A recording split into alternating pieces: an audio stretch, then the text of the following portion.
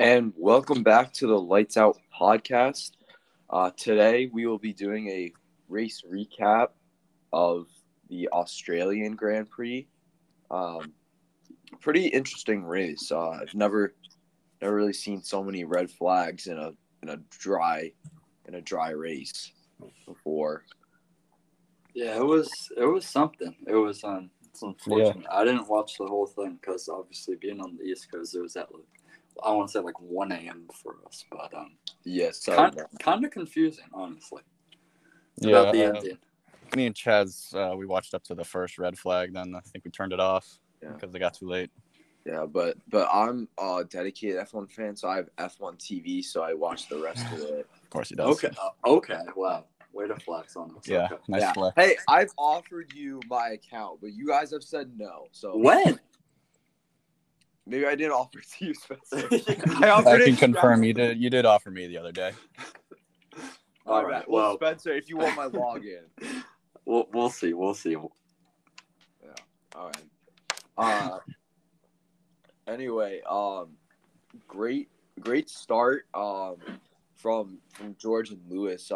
Getting past Max off the line. Yeah. On the first restart. And then basically Leclerc just does not really didn't look in good form, just beached it on the first lap. Yeah, two retirements in 3 races. It's not good. I know we saw last year Max also had 2 retirements in the same race, but in between those two, he did win Saudi last year. Instead of getting 4th or how many points does Leclerc have right now? 6 at the moment. Yeah. 10th in the standings. Right. Yeah, he's tied with Hülkenberg, I think, right now. Yeah. If you asked me a month ago if by race 4 Nico and Leclerc would have the same amount of points, I don't think I would have believed you. Yeah, that's Ferrari is in shambles right now, but that's to be expected. Yeah. Yeah, and then Albon a few laps later beached it himself. First, it's kind of tough. I think it was a good call by Mercedes of putting in George, but it just didn't go their way when they brought out the red flag. Yeah. Yeah. It kind of works like if you remember Saudi 2021, the same kind of thing happened with Lewis and Max. Right. Yeah, exactly. Right. Yeah, I mean, I don't know. There's no way you can predict that. Exactly, yeah. Obviously, in retrospect, he should not have pitted, but yeah, I think Mercedes in the moment, Mercedes made the right choice. Yeah, no, they could. There's no way they could have known that the FIA would throw the red flag. Yeah, right.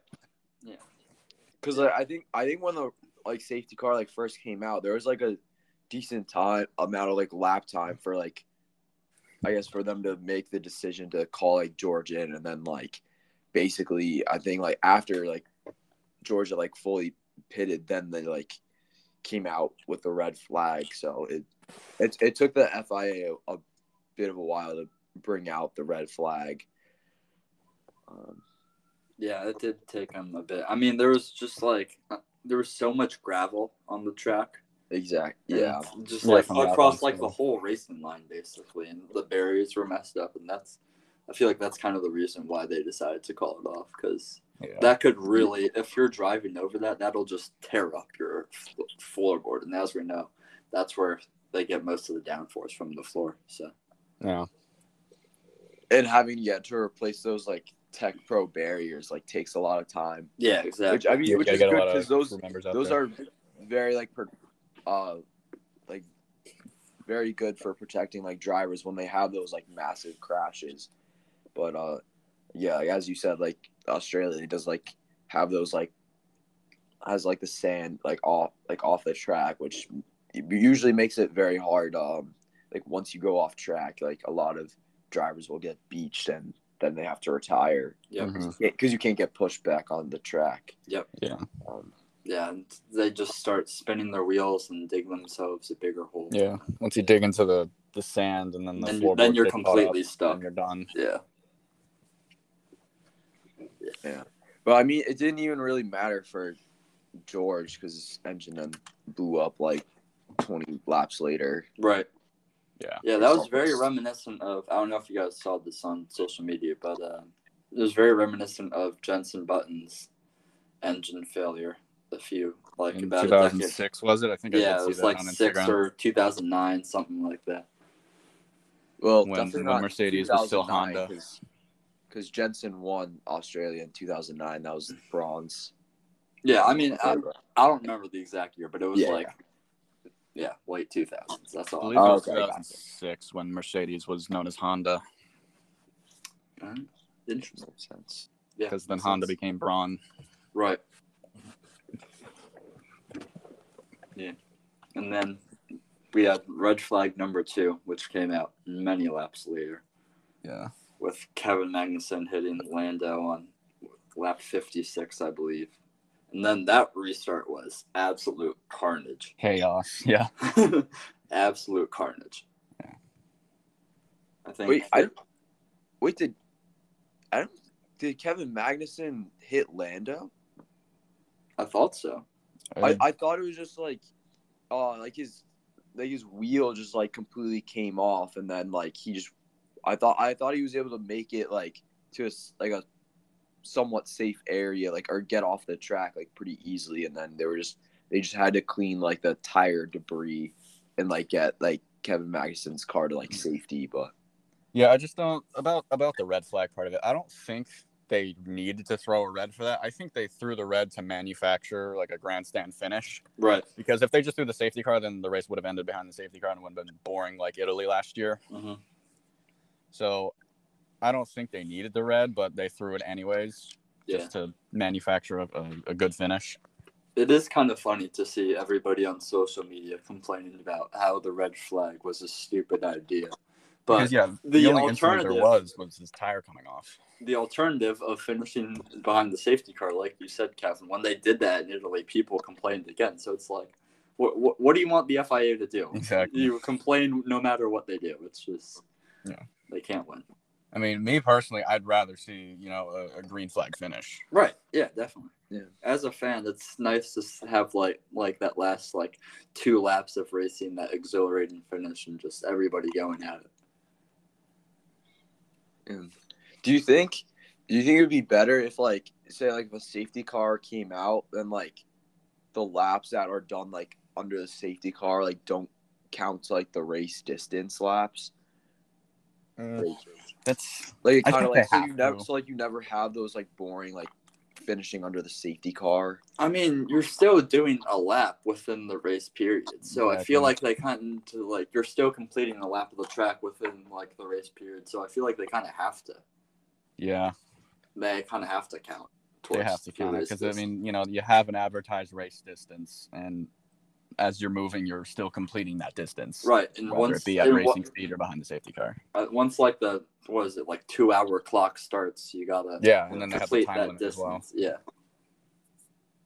Yeah. Oh yeah, that's true because you can't there's no refueling, so that would be pretty annoying.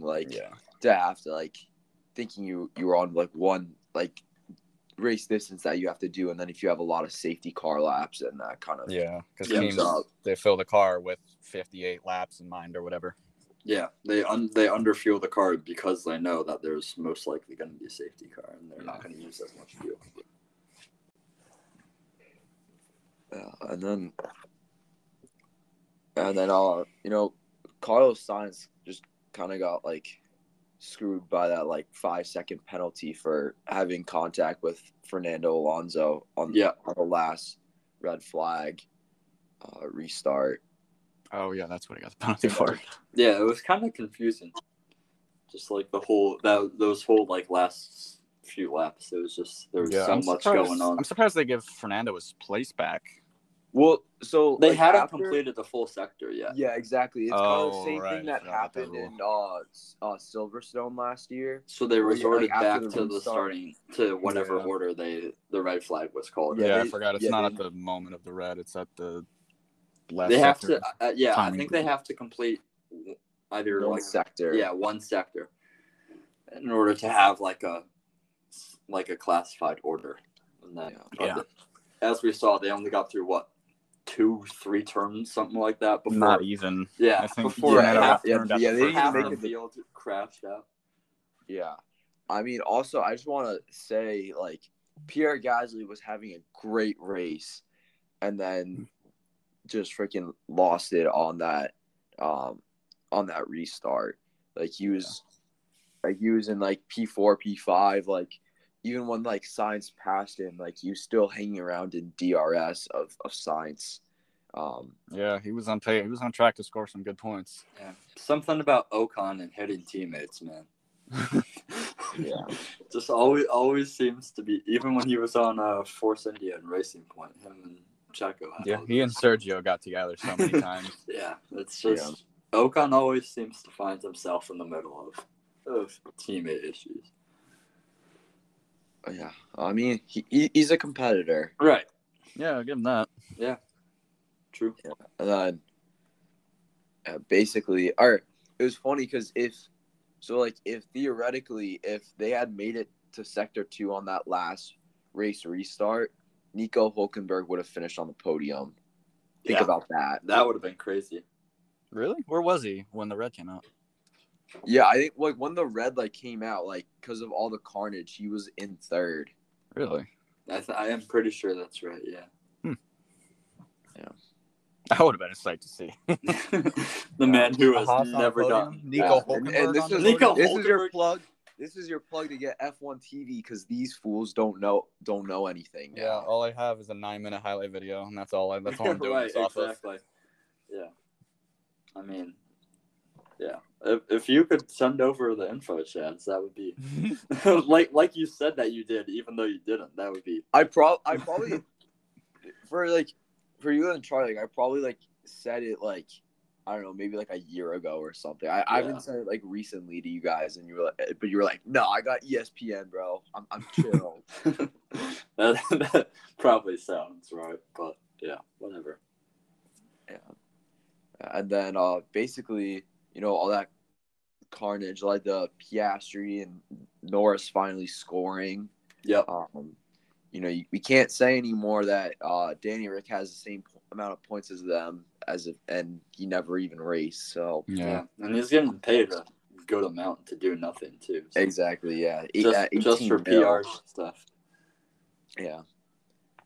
And Checo had a brilliant. I don't know if brilliant's the right word. A very good recovery race. Yeah. P20 to P5. Picking up 15 spots, that's nothing to scoff at. It's classic Red Bull damage limitation. That's what it is. Yeah, exactly. I mean, the only reason I'm saying is just because there were 7 DNFs. Right. So yeah, he probably would have. I mean, it's 8. They're still good. They're still good overtakes, but it's not.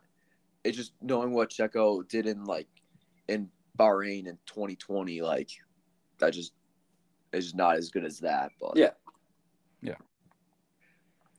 But yeah, no, that second restart there's so much going on with the Alpines both crashing into each other, Sainz hitting Alonso and forcing Perez wide, Sargent hitting De Vries, Stroll going deep into turn 3 and nearly crashing. It's just chaos, man. Yeah, it was hard to keep track.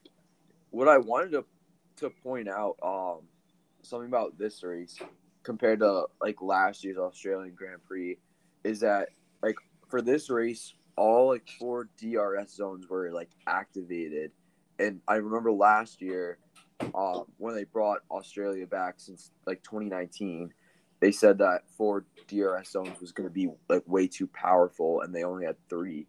But there was not too many I wasn't sitting watching the race being oh my gosh, DRS is too powerful, or overtakes are happening way too much or whatever, or it's impossible to get out of DRS. Yeah. I wonder if they added the 4th DRS zone and maybe just shortened the length that DRS is activated. Yeah, I mean, maybe that can make it more even. Well, the thing is, for DRS, you need a certain amount of distance to have a DRS zone, a certain amount, X kilometers or whatever of Yeah, I don't know what the regulation is on that. So, I mean, I feel like in order for a DRS zone to be worth it, it has to be like long enough that you can potentially make a pass. Because if it's not, then it's like, what's the point of having a DRS zone? Because I know there's some DRS zones in Formula One, at least from my experience, because I play the F1 games a lot. Like, for example, the one on the pit straight at Spa is literally useless. You can't get a run on anybody going down there. Right. So, and then you have the one in Azerbaijan, distance, which is like 1.5 miles long, and you're just zooming past everything. Yeah. Oh, yeah. You can almost get out of DRS by the time you're done with it. Yeah, no, I mean, like, obviously, like, not, like, shorting it, like, too much, but, like, I was wondering if you knew if, like, because I know there have been talks about, like, some tracks, like, I think, like, Saudi, where, like, DRS was really powerful. There's talks about, like, shortening, like, on those, like, long straights, like, I don't know, like, a few, like, meters or whatever. Yeah, like, I mean, I think you could shorten it, but you just have to, like, be cognizant of the fact Yeah, exactly. Like, you still need, like, a certain amount of distance in order for them to, like, be worth having. To be able to gain the momentum. Right, to make the pass. Exactly.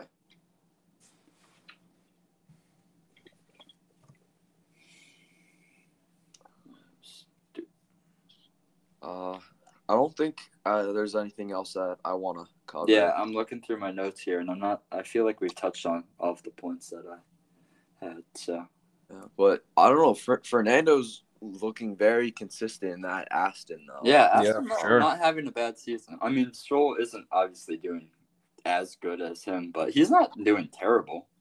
No. Yeah, I mean, he's gotten like pretty good, like decent points in like all 3 races so far. Yeah, and he's still like recovering from his injury. So. Yeah, exactly. Yeah. Like Bahrain, he had injury. like an injured hand and got like P6, I think, or P5.